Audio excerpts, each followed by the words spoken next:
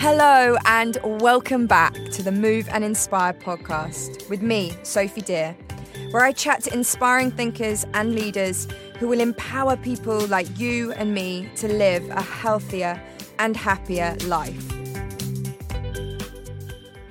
Hi everyone, welcome back to the Move and Inspire podcast. I'm super excited to have Celeste Pereira.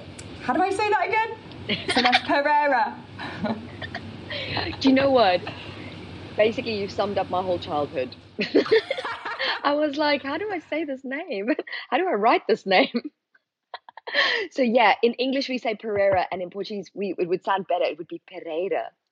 Ah, nice. Very funky. Okay, so Celeste Pereira. And Celeste is not only my incredible yoga teacher, but she's been my mentor and friend for the last few years. And Cel has had a really huge impact on my life, and I would say is just one of the most inspirational people I've ever met. So Cel, welcome. Oh, thanks, Soph. I did not expect that intro. That's really cool. Thanks, mate. I was thinking about how when I talk about like the people who really inspire me, I've done like a lot of work on that this last year because I've been doing stuff on my like core values, and you always have to write down like 3 people who inspire you, and you always come up as one of mine. So it's like, wow. Yeah, it's really nice to reflect on that. Actually, I really love doing that. That's really good exercise. I need to do this as well. I think that can be such a game changer for people to actually have a clear image of who they should be looking to for when they need guidance.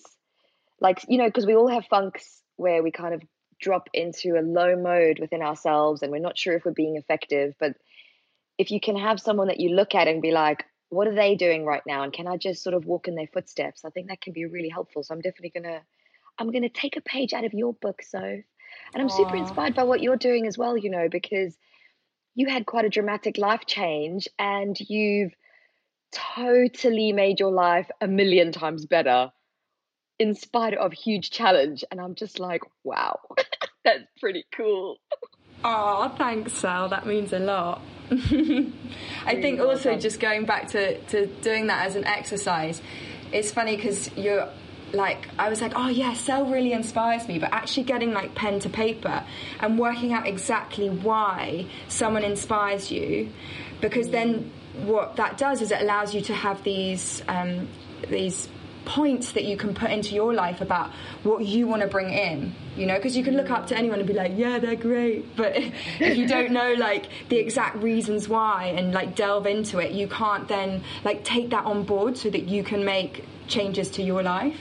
So yeah, it's a really cool what you're exercise. Describing is really work, and I think this is what sometimes people don't realize, is that actually to be super effective, you do have to put in the time, you do have to put in the work, you have to give of yourself. I mean, it wasn't probably an easy process sitting down and making your brain sweat out all of these answers. So yeah, well done for just carving out the time and actually sitting down and dedicating to doing something that can move you forward in the direction you want to go in. Yeah, it's definitely something I've really focused on like this last year, especially as you said, I had some big changes, so it was good to get that pen to paper. Well done, Soph. Amazing.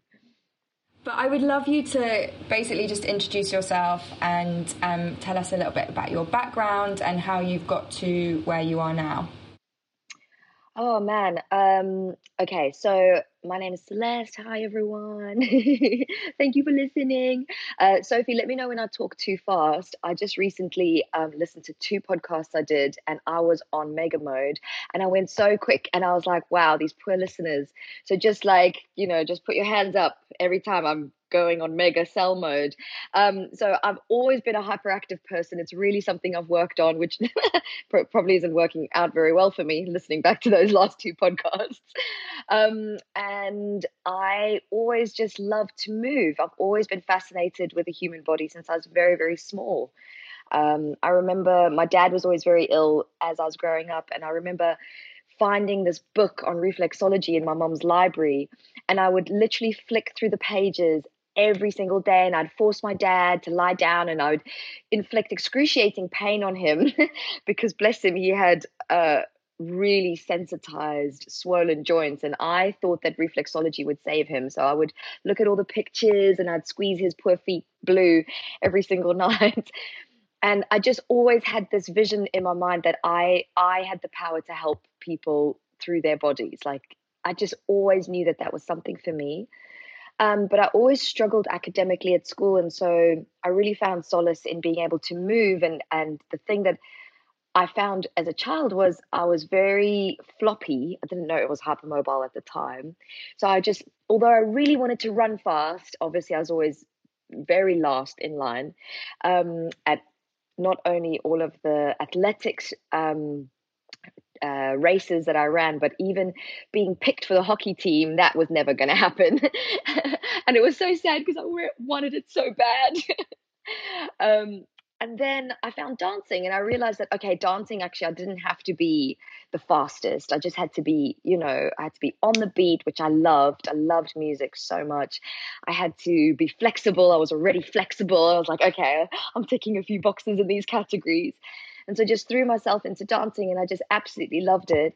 And always had this vision of going to England and, becoming a professional dancer. And I actually managed to convince my family to do this.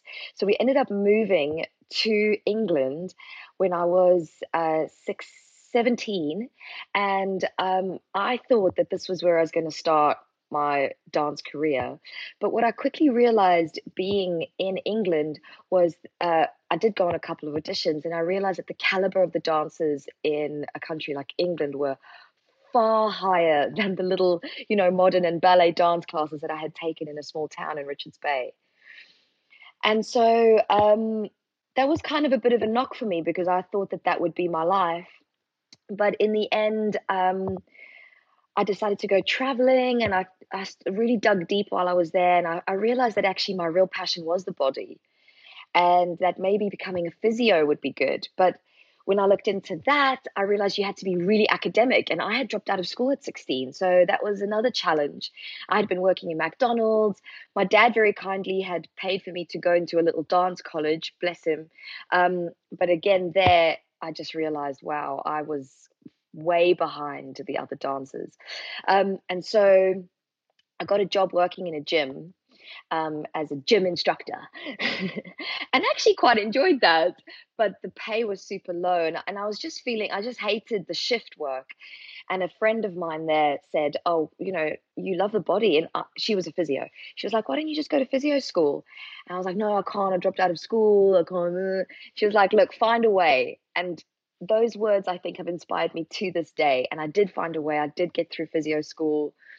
I ended up traveling again and realized that I really wanted to, I was traveling. I really wanted to be a physio. I came back. I applied for work, didn't get any physio work. And just for spare money, I started teaching yoga. And the rest is history. I kept just teaching yoga. Sorry, that was really long winded. No, I love it. I love it. Didn't you have like a sneaky way that you got into university as well? Yes, I was a bit sneaky. I had to present my marks from when I had left school, and they were really bad. I mean, they were like beyond F.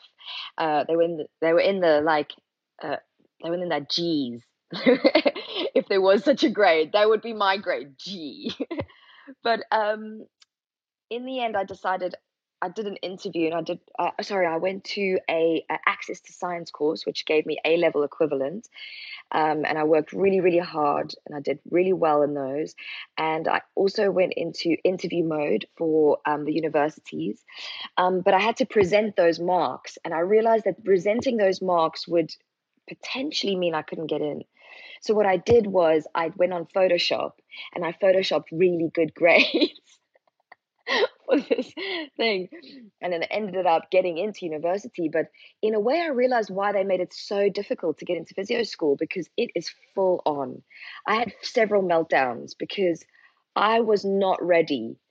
And I remember being so stressed out in university that I believed that if I didn't work every single second that I was given in waking hours, I would not get through that university degree. So I remember in preparation for one of the most challenging periods, I just didn't leave my room for days. I would go downstairs to get food and go straight back up. And I remember actually walking out of my house after days of just being in the hole, and I'm being like, wow, the outside world. But yeah, it was just a lot of hard work, but I managed to get through it, and it taught me that anything is possible. Yeah, I mean, I think that whole thing about having good grades from school and how that translates into later life is so interesting, because actually, like, I would say you're one of the most intelligent people I know. Like, the wealth of knowledge you have around the body, and also you've struggled with some of the learning, in terms of, like, you come up with awesome names to remember because you struggle to remember them easily. And so I think actually it's like such a cool demonstration of the fact that you don't need amazing grades from school to make it. Like, as you said, find a way. Yeah, just find a way. If there's something you really want to do, you just have to persevere and find the way. And I guess, yeah, just being in university surrounded by these other very intelligent people, that also pushes you, so sometimes where you come from, that isn't going to be the indicative answer of where you're going, but you have to surround yourself in a new environment, and you have to be a fish out of water. And people are so afraid of being a fish out of water and being made to look stupid in front of other people, or being made to look wrong. Or I think you have to put yourself in those situations willingly, and from that, so much can happen. Yeah, and that translates so much into teaching yoga, right? Like, when you start, there are times where Yeah. you fluff, you do the left hand side twice, you do mess up, and you just have to, like, pick yourself back up and do it again and again and again and again, and then you get the experience where you do start to, it just becomes natural. Yeah. That is one of the beautiful things about teaching, is that you do have to just go. You almost leave some classes being like, oh my God, that was the most embarrassing experience of my whole life, because it was that bad. It was bad. Everyone's look on their faces, the way they just stormed out of class quickly so they didn't have to say thank you. And then you're sitting on the tube on the way home and you're like, oh, I wish the earth will just open and swallow me whole, save me from myself. And then, you're on your way to the next class and you've got to deliver again. So, yeah, that's happened loads for me. I was not a natural. Yeah, and I think it's super important to, like, remind newer yoga teachers that is so normal, that you are going to go through that. I think people feel like they have to be this expert and perfect as soon as they start teaching, but that's just not realistic at all. Not at all. So, one of the reasons I love you so much is that your approach to yoga is different, and I'd love you to talk a little bit about that and why you think your approach is kind of so important and relevant right now in, like, the lives that we lead right now. Yeah, I guess, my approach to yoga is, and rightly so, a lot of people are saying what Celeste is doing isn't yoga, and I understand where they're coming from. I'm not teaching the philosophy of yoga. I'm not embracing the classical poses of yoga. So how can we still call it yoga? And to be honest with you, I do use that term very loosely. I started off very yoga, very, like, using the chanting, using the mudras, using the exact poses, the Sanskrit. I was super into it. And I found in my own body, I just was so injured all the time. And I guess knowing all that additional stuff and really kind of following it wasn't really making a shift in me the way I needed to just engage with the real world. And so I did start to change the style of the books I was reading and change the way I was moving and apply more of my physio stuff in. And I sat down with other physios and I asked them, why am I always injured? Even though I'm a qualified physio and I'm doing yoga at such a high level, why is my body always so broken? And then they were like, because you're hypermobile, you idiot. Being a little graduate, you don't really know much. It slowly started putting pieces of the puzzle together. And I just realized that maybe the way things were being done wasn't right for everyone. And potentially we had to give people more options. So if you're super into Ashtanga and you're loving it and it's doing something for you, fantastic, you keep doing that. But if you're more like me and maybe you're not actually enjoying the process, but you realize that there's something there, maybe it was time to be a bit more open-minded about the definition of yoga. And so what I have done is I started realizing my stability muscles were really important. I wanted to educate people on the power of their glutes and serratus anterior, their deep neck flexors. I wanted to teach them about variety of movement and how we shouldn't be doing the same poses in a linear fashion all the time. That the style of breathing through the ujjayi was potentially damaging, and that maybe for some people it wasn't the right way for them to be breathing. That maybe learning about ancient yogic texts wasn't serving them in their relationships with their partner. And that's why I started kind of, I say I've broadened the definition of yoga to really be a living art form that can be something that you personally adapt into. And I took inspiration from the Buddhist tradition, where there are so many forms of meditation. And my favorite meditation people out there, I won't call them my teachers because I never met them personally, but they have taught me, is they always are like, find the style that works for you. And I felt that in yoga, and I was like, okay, maybe we can change. Because also, sorry, just to digress slightly, when we look at practices like Ashtanga, they aren't as old as people think. They're very young. They barely 100 years old, and they were also just created by people. Where they probably have a bit more of a leg to stand on is they were created they were created by Indian people, and yoga is an Indian tradition. And suppose someone like me coming along saying, "Oh, I want to broaden the definition," it will be taken as cultural appropriation. So I understand that there's so many layers, deeper layers that I have to consider, and that possibly what I'm doing is offensive to lots of people. But at the same time, I realize that I've helped so many other people.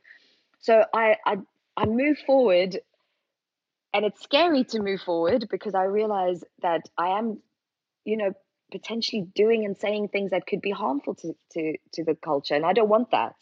I feel, in great awe and respect of the world of yoga. But I also see that so many people have done it, their little Western bodies have tried to fit into the how some of the Indian bodies have moved, and it's not been appropriate. So do we just drop yoga altogether in the Western culture, or do we mold it? I don't know. I don't know what the answer is, and I'm sure I'm making a lot of mistakes along the way. But hopefully, in my little journey, someone is taking some benefit from it. Oh wow, so many people are, for sure. And I think one of the things that you have taught me in terms of my teaching, actually probably one of the most important things, is like really understanding the intention behind what you're teaching. Because I feel like when we do our 200 hours, you're just like skimming the surface. And so you get taught how to teach a set of postures, maybe how to sequence, and that's kind of it in a way. So then you just start teaching, but you don't really know why you're teaching this. Like, to an extent, this is going to activate this muscle, this is going to open up this. But what I loved about you, it was like you challenged, like, but why do you want to open that muscle up? Why do you want to open up the hamstrings when that's the most injured muscle in yoga? Should we be finding strength in our hamstrings instead? And so I think like getting behind the intention of why you're doing what you're doing is like such a good starting point.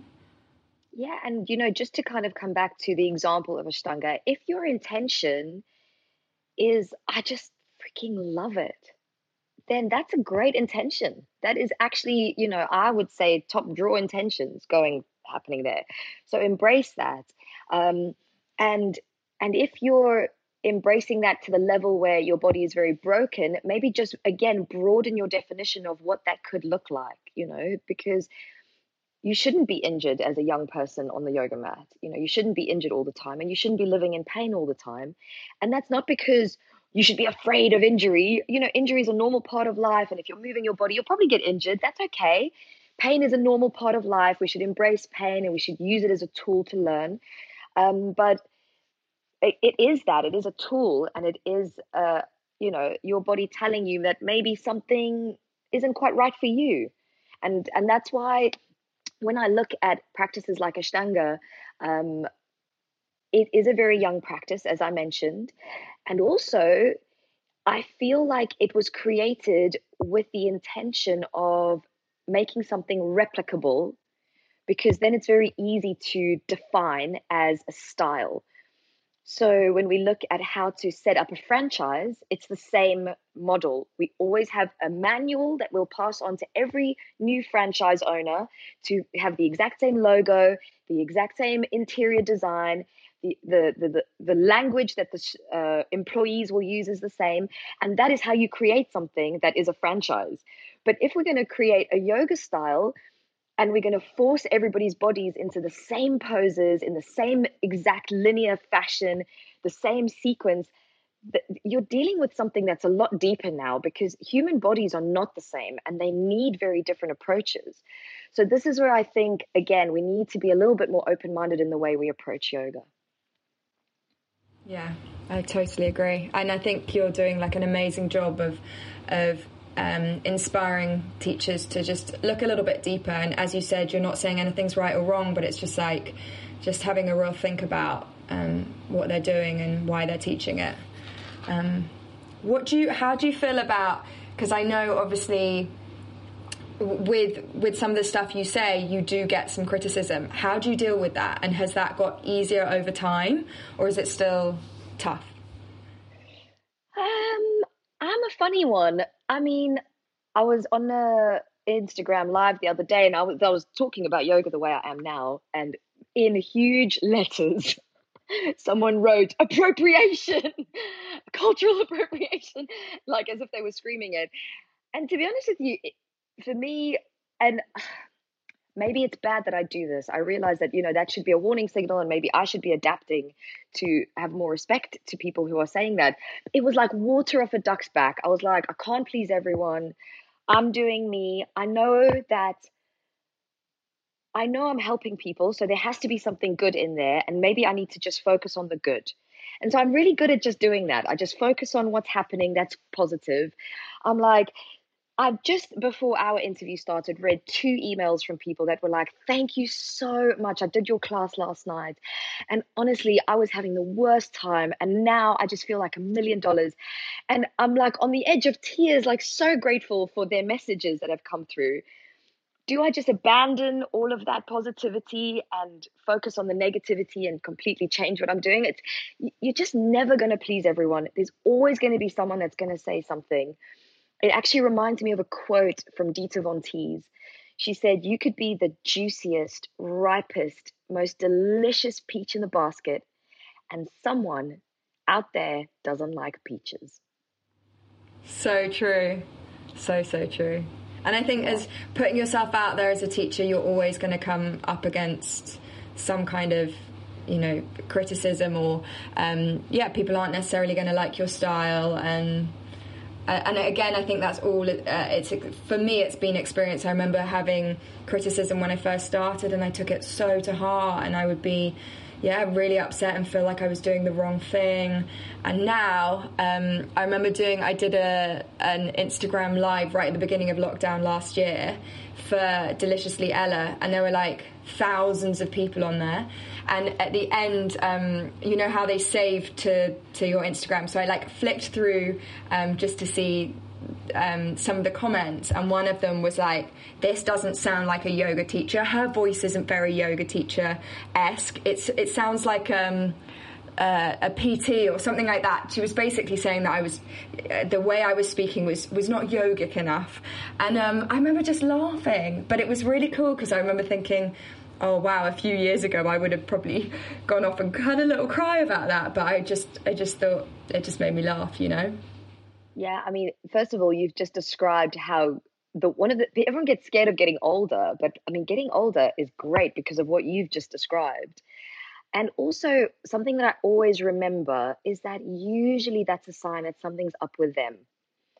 And I just thought that to myself. I got the cultural appropriation comment, and I was like, I had to like sit back and I had to really think, and I had to be like, okay, I mean, what am I going to do? How am I going to respond to that? And I just thought, I don't know. I don't know what the right answer is. I'm probably making a lot of mistakes and will continue doing so, whether or not I give in to that kind of comment. And yeah, that's life. You're going to have people that don't like what you're doing. You know, you just can't please everyone. So yeah, I think just kind of being a little older, a little wiser, and realizing that that person might have stuff going on in them that they need to work on as well. So that's cool. Yeah, and I think also it's a really good lesson to another thing that you've definitely taught me about, just basically just being yourself, because then the people who really love you are really, really seeing you for you, and if people don't love it, then that's okay. And like one of the things that really stuck with me was when you said that you love walking into your classes at Tryoga, which I used to come to when I was in London when you were teaching them, and everyone would be like buzzing and saying hi and being fun, and like very different to some yoga classes where everyone's like in a seated meditation, completely quiet as the teacher walks in. And you just saying how like how that was. Have I lost you, Sal? Yeah, you're back now. I've just texted you. Ah, Babe, you froze. Babe, you froze. Just texted you. I love that. Where did we get to? So, did I say? You were just saying about the whole thing of, you just got to do being your authentic. thing. Yeah. Yeah. You just got to be authentic. You got to be yourself. And actually, like, if you listen to all those negative people, you would change who you are, which is, I think, a really, really bad, really a real big shame, because who you are is so amazing and so special. And then still no one's going to like you. Because still someone's going to go, oh, sorry, that's not enough. That's too this, that's too that. And then you're going to change again and again and again. You're going to be a lost little fish in a very big sea. Whereas if you're just on your little path and you're like, yeah, this is me, I'm doing my thing, and people aren't going to like it. That's the thing. You're going to get really, really harsh criticism along the way. And it's going to hurt. And then what are you going to do? You're going to change every time? It's too much work. to not be yourself is not sustainable. Totally, it gets completely exhausting, and I think, you are such a good inspiration for so many teachers and students for that. Just like, I think I wrote it down in my little core values thing, was that you're just unapologetically you, and it's such a breath of fresh air for sure. Oh, thanks, Sophie. Okay, I want to ask you about, and it's funny because I saw something on your Instagram the other day, so I think I might now know your answer, but what creative output do you have that's just for you, not in terms of that it's going to bring any sense of like necessarily achievement, but just literally doing it for the pure joy of it? So I have really enjoyed, I started in November. I started picking up my guitar again after many years of setting it down, and that, I have to say, has been really, really good fun. But I'd be lying if I said I didn't get a sense of achievement from it, because every time I get something a little bit better, I'm like, oh! I get really happy. But I mean, I don't do it for that. I just do it for the sheer joy of it, because it really is super fun. And I know that it's so good for me as well, because it's got absolutely no relationship to work in any way, shape, or form. And also, the important thing for me right now is I'm spending such huge amounts of time on my devices. So to be engaging in something that's just very real world, very hands, brain, sound, it's super special and really good for me. I love that, because that's my answer as well. My guitar is like my little respite, and I totally get what you mean about the sense of achievement for yourself, but it's like it's not for anyone else. It's just like your special little thing. Yeah, and I know I'll never play for people, because I'm starting so late in my life. There's no way I'll ever be good enough to be a performer with it. And also, I have a terrible singing voice, but I love sitting on my bed at night and belting out a super off-key tune and like strumming away. Like, it's just, I mean, always when Dan walks past, he's like, oh my God. There she goes again. There she's she's off. But I just absolutely love it. It just, for me, it's like however long I have, whether it's half an hour or 10 minutes, it's just a little bit of me time. And it's just, like I said, it's just so good for me in so many levels. And I'm so happy that I get to do it. And I think kind of on a similar thread, I really struggle with creating that separation between like my work and life, because I think a lot of people where your business is yourself can relate. But even when I'm like, right, I'm going to go have me time and I'm going to go like walk along the beach and listen to a podcast, and I'll listen to that podcast and I'm like, right, I've now got my theme for next week, for my meditation, for my newsletter, for my class, and then I'm like, why can't I just listen to this and enjoy it and take it on for me instead of always like coming up? But at the same time, I do love that what I really enjoy, I'm putting out to the world as well. It's like a real privilege to have that, but it does just make those boundaries like between work and life quite hard. So I think it's so important to have something like the guitar or like dancing or whatever it is to just be truly yours and not necessarily for anyone else. Yeah, and it's so hard when you have your own business, like you said, to make that distinction. And that's something I really struggle with as well. And it's probably the reason I didn't pick up my guitar for so many years, is because I really felt like I need to dedicate every waking minute, a bit like the university mindset that I was in. If I'm not dedicating every single waking minute to my business, I'm not going to succeed. And it's just not true. But it's very difficult for me to step out of that. I think I still have these self-doubts that I'm still slowly overcoming. And because I had such hardworking parents, I think in my mind, I've always seen them work hard. And I believe that if I don't work hard, I'm not going to be successful. And it's just not true. It's a self-limiting belief. So yeah, we're trying. We're all on the journey, I suppose, trying to figure this shit out. Yeah, and I think it's going to take some time for, I suppose, like our generation, I think. And, well, for me, maybe it's more about, like, living in London, because there's definitely a different vibe in Bali. But, like, that kind of rat race, we've all got to be... Like, being busy is, like, being important, right? And so...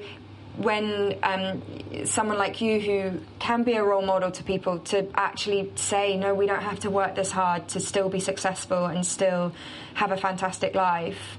Like, your work doesn't have to be your sole identity. It doesn't mean that you're a really great person if you're insanely successful. I feel like a lot of those beliefs need to be gotten rid of.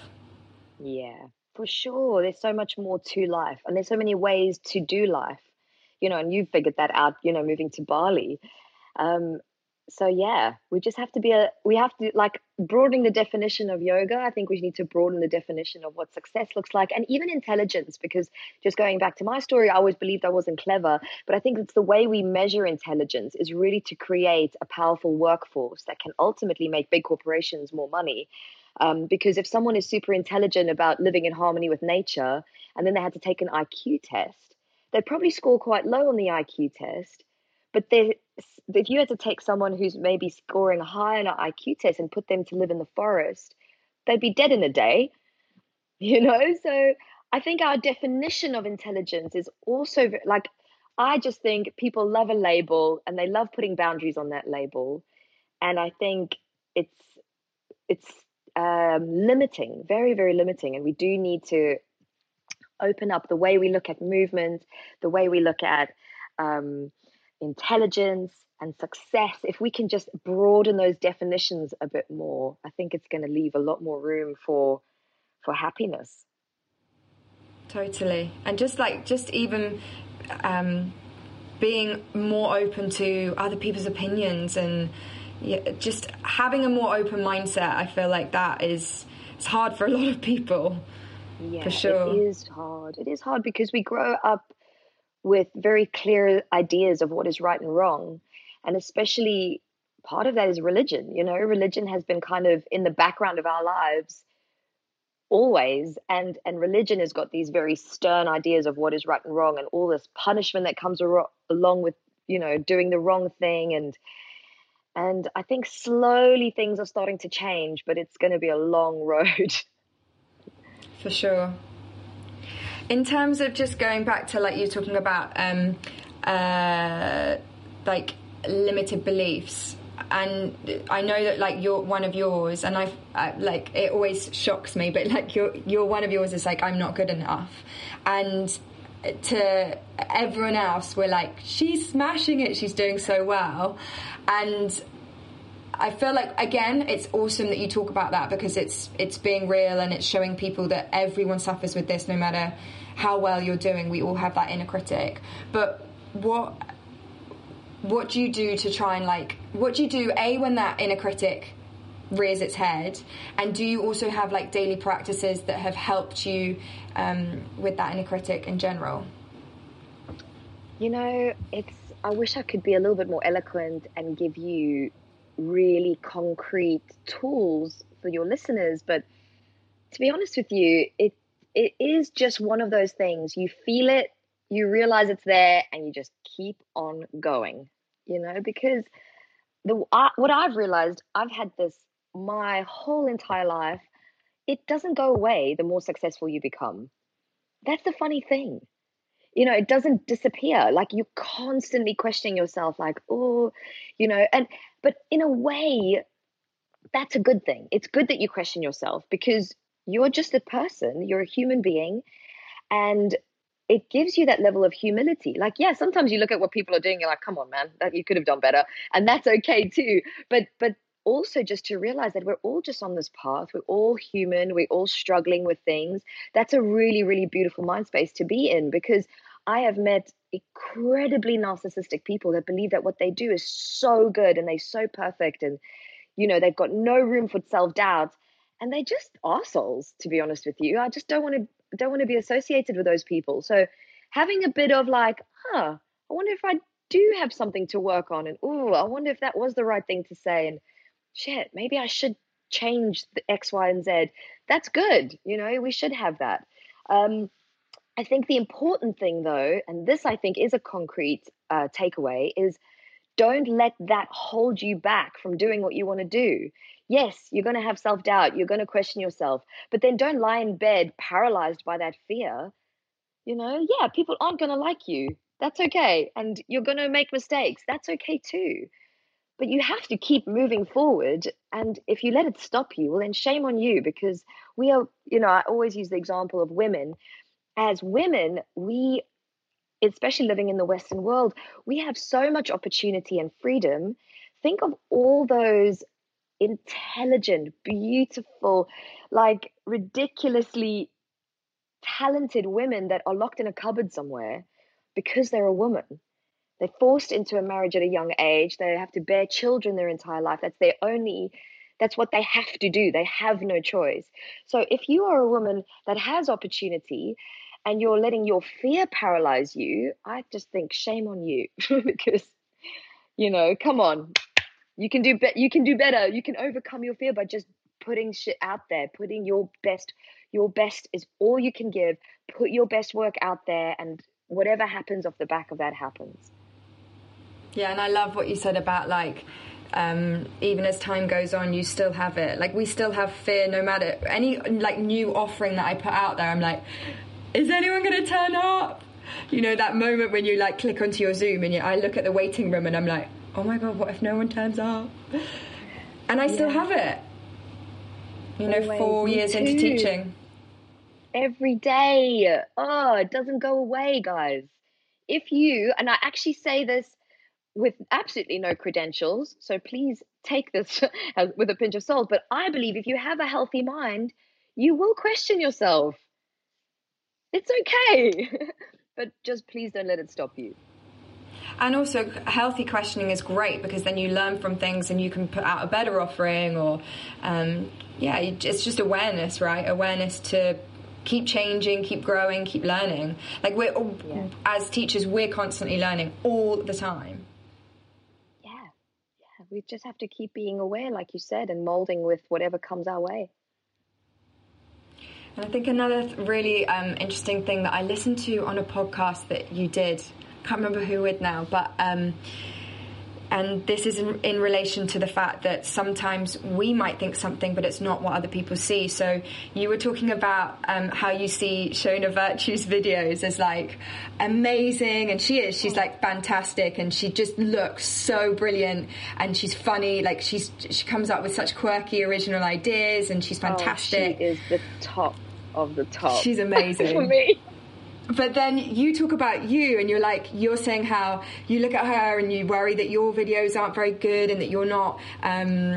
I can't remember how you put it, quick on camera, or like. You know what? She's very, very, very intelligent. You can tell that this girl is very, very intelligent, and she's almost a bit bored by the rest of the world because she's so brilliant, and things on just, yeah. I don't know if that's really how she feels, but it's almost like her banter is just so on another level. I am not quick like that. I'm not quick off the mark. I know that about my personality. It's okay. I accept that about myself. But yeah, sometimes I am just like, man, I just don't have that quick reaction force, So I have to do my stories a few times, and I have to be like, oh, it's so boring. Sometimes I'm just like, hi guys, hi, yeah, today we are gonna, come to my class, swipe up. It's so like bland, and she just does this amazing. She does artwork, I believe, on her social media to get people to buy into her message. And I just think, yeah, we can learn so much from Shona Virtue in how brilliant she puts across information. And to be fair to her, like I always look to outside sources for inspiration. And I used to follow these influencers who were like, I'm just so excited. I've got this new thing coming up. And I still sometimes revert back to that. But she really inspired me not to do the regular old influencer boring stuff, but to really just put a bit of thought into what you're going to do and how you're going to put it across. And so, yeah, big respect. But it's funny because I look at yours and I just think your videos are just as brilliant as hers. Like, I think I screenshotted one of yours and sent it to you the other day being like, I just cried with laughter because they are just brilliant. You goofing around. That means a lot. Actually, I just do a little sidestep here and say that actually being in a relationship with Dan has really helped me, because I think some of the past relationships that I'd been in, they really made me question myself a lot more than I already do. And Dan is a very, what's the right word? He's, for someone who's very masculine, incredibly intuitive, which I know is more of a female strength. He's super intuitive, and he just says what he sees. He doesn't mince his words at all. And he was like, you're really good at physical humor. You should use your body more, like when you're making jokes and stuff. I'm like, am I good at that? Like, he would just call out what he thinks is good. You're really good at explaining things. You should explain things more. And someone who's so bluntly honest will tell me if something's crap as well, but it will always tell me the good stuff. That really inspired me to really just be more me. So yeah, if you can find someone who can just ignite that you-ness, if that's a word, just to be you so much, and to really put a magnifying glass on what's good, I think that really helps as well. It really inspired me a lot to be more me. I think that's such an important point. Like, I have really realised how important it is for me to have cheerleaders around me. Like, no, I'm not saying like I want my ego massage, but just like to have people around me who are like, yeah, you're doing so well at that, or like, have you thought about doing this? Or, and I feel like, you're a cheerleader to me, and so many of my close circle, because they say that you're like a product of the 5 people you spend the most time with, right? So like having those people who, celebrate you for you is so important. I know you've got an amazing circle of friends and do you feel like they do that for you? Oh my goodness, I don't know where I would be without these incredible people. I'm so lucky.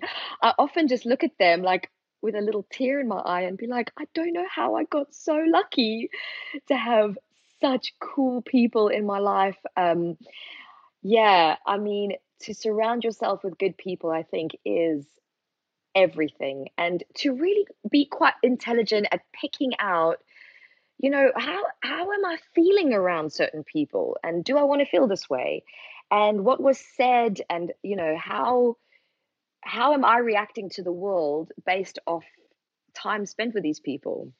I just think of my one friend in particular. She's the kindest person you'll ever meet in your life. And I really believe that being her friend made me a better person, because I'm an incredibly reactive person, and not always I don't always do it in the right way.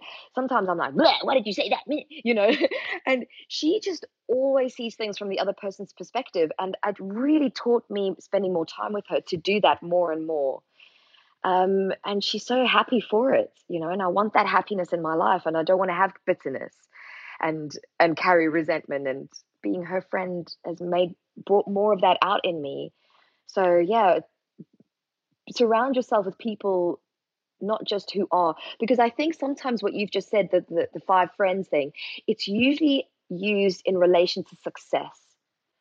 And again, I want to broaden that definition and think of it more in terms of who you want to become on a deeper level than just how much money you have in your bank account, but actually how you treat people and how you react to difficult circumstances, and how much fun you can have, and how much you can let your hair down and not care what people are thinking of you. What cool qualities. How much more fun are you going to have in your life, and how much more happiness? So yeah, going just back to that broadening of the definition, I think that five peoples thing needs to, again, we need to edge it outwards a little Get more. a bit wider. Yeah. Yeah. Two of your great friends who I know through your classes, Kim and Belinda. Like, just a bit before I left London, I started to get closer and closer to them, and wow, for me, like, having really great yoga teacher friends really supporting me in not just what I was doing in work, but like personally, and moving to Bali. And they've been in touch with me a lot when I've been, you know, being out here, and they've just been such a support to me. And it shows that, like, you don't have to have your friends from like years and years ago, but like, yeah, those two girls have been such an amazing little addition to my life. And I feel like they're exceptional individuals. They are just, oh yeah, I would just bask in their greatness when I'm around them. I just absolutely love them. Belinda was the person I was referring to when I was talking about honestly, the kindest person you have ever met in your life. And yeah, Kim is an absolute star. I know you interviewed Sarah. I listened to that interview. What a beautiful interview you had. I mean, that chick, 10 out of 10. I mean, the list goes on. I'm so lucky. I've got really cool friends. And the support and the level of unconditional love, it's just insane.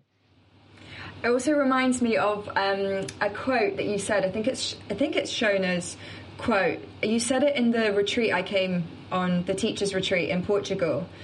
Can you say? Do you know the quote I'm talking about female company? Oh yes. Old.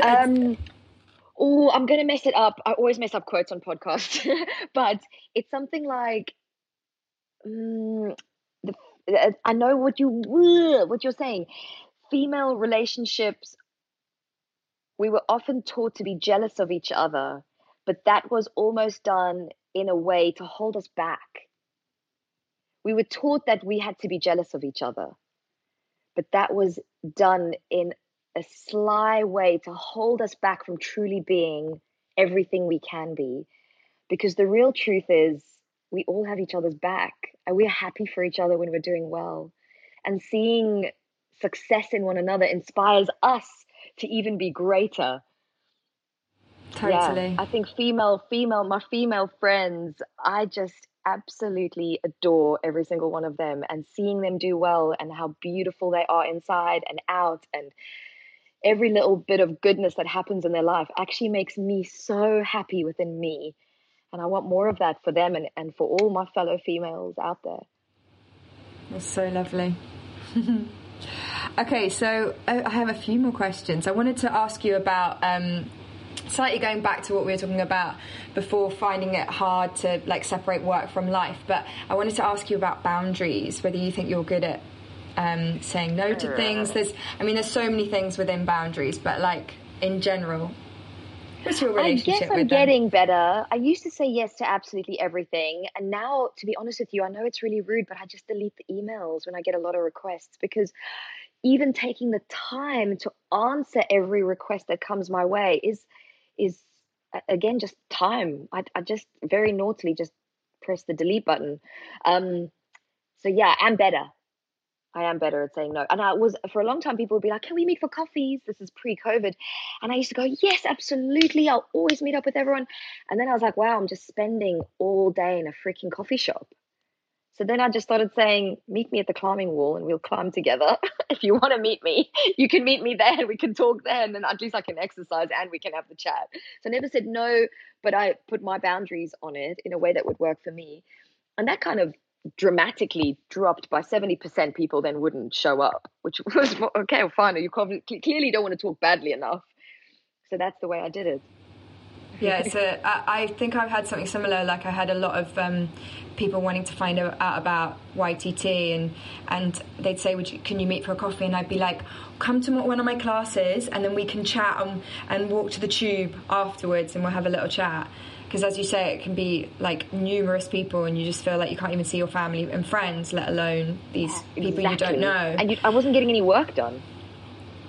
I was just sitting in coffee shops chatting to people. And because also it takes a lot of energy as well. Like as much as like I want to give out and be generous with my time, but when people are just asking you questions and they're there to get your knowledge, it does take a lot of energy from you. Yeah, it does. I don't mind that. I'm a high energy person. I have a lot to give. It was more just the time. The time was difficult for me because running your own business is incredibly all encompassing. There's so much involved in it. And so, yeah, just having enough time to make sure I exercise every day, I see my friends and my family, and I run my business, that's the difficult balance to strike. And I'm not trying to say I did get the balance right. And I don't believe you can. I think if you really want a truly successful business, you have to make huge sacrifices.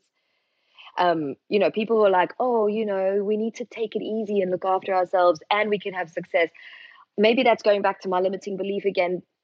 I realize that I'm kind of contradicting myself a little bit, but I think you do have to make some sacrifices along the way. I think you do a little bit here and there. I don't know. Maybe I have growth to do in that area and I have to reevaluate that. But what I'm looking at from the outside, I could say the truly successful people, they graft. Yeah, and also once you reach a certain point, because I heard you on another podcast say that you really feel like you're in a space you'd wanted to be for so long, and once you reach a certain point, you can have more boundaries and you can have more space for you. But as you said, it just does take time. You have to do that. You have to prove yourself to people that you are that expert, that teacher, etc., etc. Can you actually talk a little bit about being at that place of feeling really content? Yeah, I want to say I'm really there, but yesterday I had a wobble. Belinda came to my rescue. I was like, oh, I just don't know if I'm being effective. I don't know if I could be where I should be, in terms of my success. And she was like, girlfriend, she was the voice of reason. So again, it's a journey, guys. You're never there fully. You have to realize that it's okay to have doubts. And you just have to keep going. This is the important thing. I think actually a little tool, I don't know if I'm digressing from the question, so we can always come back, but a little tool that I constantly do, and sometimes it actually chokes me up a bit, but I constantly think the question, is what I'm doing and what I'm dedicating time into, is it actually effective?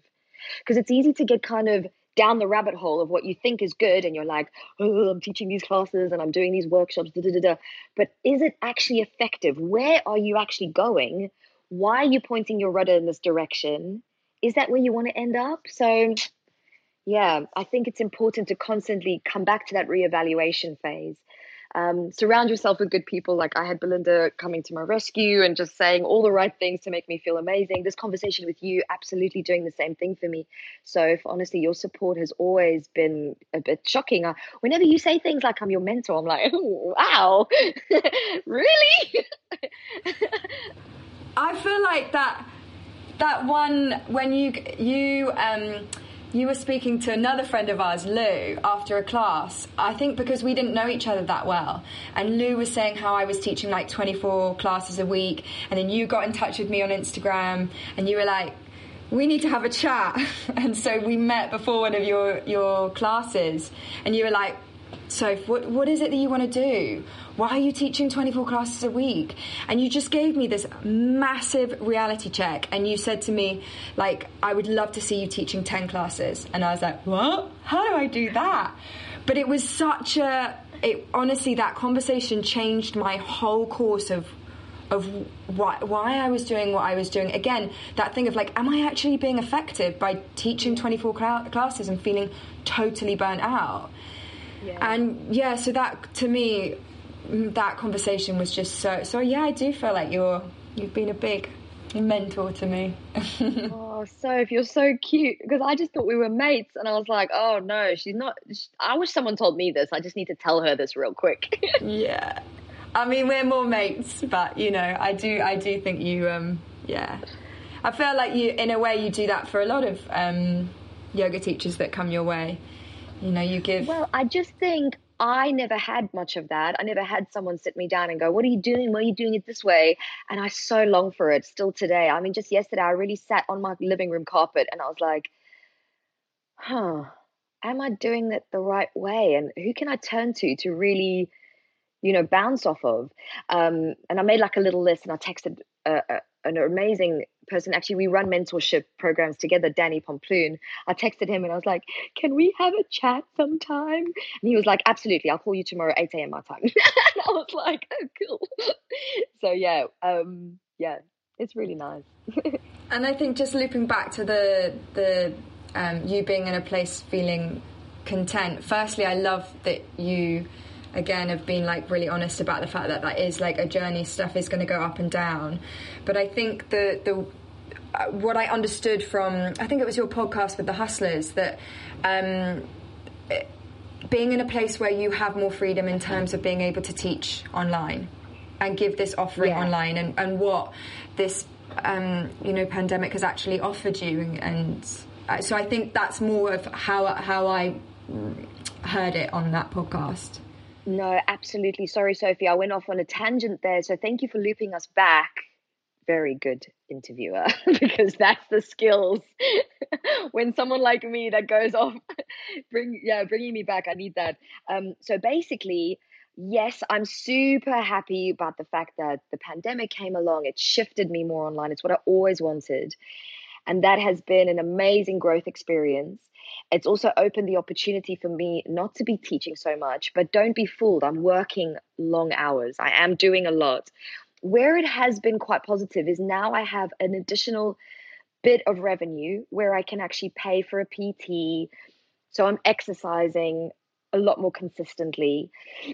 I have the ability to take my evenings off and watch something on Netflix. I never had this luxury before.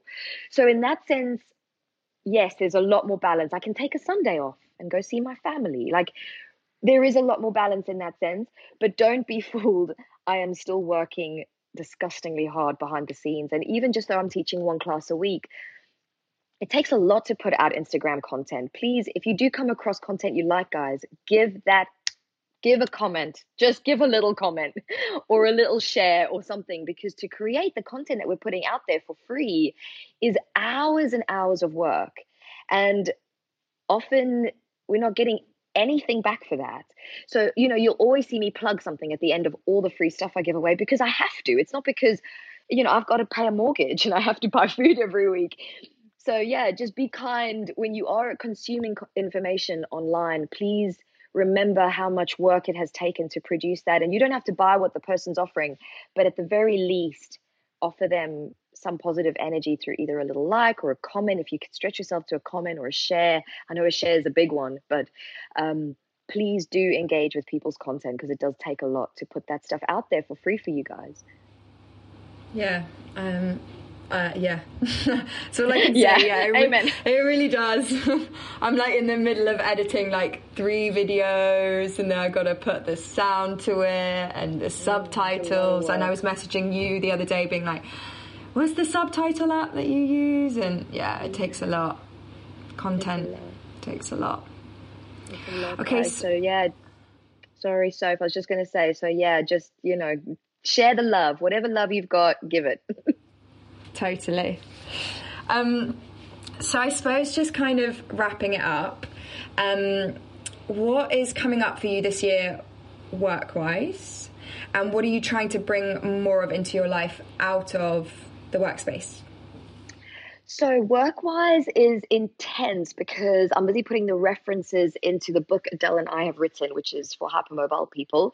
It's called Too Flexible to Feel Good. It's available now for pre-order. If you guys did want to get the cheapest rate possible, would be to pre-order. So go on Amazon now. Too Flexible to Feel Good is the title of the book, and it is great for yoga teachers if you're going to be working with hypermobile people, learning how to support them. There's a lot of biomechanics in there that's useful for anyone anyway. So I'm really putting all the references into that now, and that's taking so much time and so much love and work. So that is a big one. The book will be coming out in March. So there's a lot to do before that release date. And Adele and I are going to be recording our first 50-hour teacher training as well. And we're excited to release that this year as well. A lot of people write to me every day asking for that. So I'm excited about getting that out into the world. A little baby program on the side that we've created. Again, a bit of cultural appropriation for you. But my Indian friend, who is a big meditation teacher, he wrote to me going, I absolutely love that you've done this. So he gave me a bit more confidence in releasing it. Is Shapes with Weights. It's a little yoga program, but we've got kettlebells and we're moving with resistance, which I believe can really help hypermobile people and non-hypermobile people alike. We need load on our muscles and our joints, and to do it on the mat, not to have a lot of gym equipment, I think is so fantastic. And to move with your breath, lots of boxes being checked there. And beyond that, outside of work, I really want to get out of England as soon as the world opens up and travel, because we've obviously been grounded for so long. And I absolutely love living here, but I am so sick of it right now. Just want to get out, and I want to see the sun and put my feet on the sand and go and eat in a restaurant. And I want to rub myself up against all the strangers, and I want to lick the door handles. That is what I want for my life right now. So I can actually totally see you doing that as well. You got to come to Bali then. I am 100% there. The thing that saddens me every time I go to Bali is the pollution. Hey, it kills me. I love Bali. Indonesia is the best country I've ever been to, ever. It ticks all the boxes. I absolutely adore it. But my heart physically breaks. I'm in pain seeing the level of pollution and the lack of care the government takes in looking after that country. It just astounds me. Yeah, the I don't know if you saw, because it actually made the UK news, the plastic on the beaches around Christmas time. It was really sad. There's I interviewed on here a guy who has been doing a lot of work around that, and I know, because you meet so many interesting people out here, I know quite a few people who are really working to change things, and they're starting to change government rules, like plastic bags have been banned, and these are also young kids doing this, so it's starting a wave, which is really, really cool to see. And I go and do river cleanups when I can, especially in the rainy season. The rivers just get so overflown with rubbish, and then the idea is to stop it. You stop it at the river, and then it stops it going into the sea. But yeah, it's sad, and it's got to start with education. I mean, I could go on about it, but yeah, there's a lot of people I actually more people I want to bring on to the podcast to start talking about that, because it's become really, really apparent to me here, living here. So yeah, and every time I go there, it just saddens me. Ugh. And to be honest, it kind of steals the joy of being in a tropical place a lot for me. I'm there and I'm like, I'm having a good time, but I'm just also so aware of the mess. And I just think, what are we doing? What are we doing as a population on this beautiful planet? Ugh, we're so focused on such bullshit like the news. And I'm not saying COVID is not good stuff to focus on. I realize how important that is, but more like politics and just stupid stuff. And you're like, oh yeah, but politics is the thing that's going to change. They're not going to change anything. They don't care. As long as something lines their pocket, they're going to be, fully involved with that first. So don't fool yourself. Politics, as Dan always says, poly meaning many, ticks, blood-sucking insects. Yeah, it annoys me how people are so distracted by stupid things that don't matter. And, you know, in the meantime, we're letting this incredible diversity just slip through our fingers. It's just the hugest shame. Oh no, it is super sad. But I have to say, meeting these like young people who are really, really trying to change stuff out here and work really closely with the locals as well. That's, you know, it's, you can get really sad about it, or you can be like, right, this is awesome. Yeah, these people are really, and then also try and jump on and help them as well. You know, it's very easy to just go and join a river cleanup and open your eyes and try and do something and then as make part change. of a community. Yeah, you're right. You're absolutely right, Sophie, and kudos to you for bringing awareness to that and actually joining in. Well done. Thanks, Sel. Oh, it's so great to see you and to chat, and I so appreciate you coming on. I was like, I'm a bit nervous to ask Sel if she will come on my podcast. And we did it. We did it, babe. It's been amazing. So, yeah, thank you. And, Sophie, you actually running a mentorship program, right? Yeah, I'm running, I'm starting, because I did one last year over the summer, and I wanted to work out a way of how I was going to do it this year.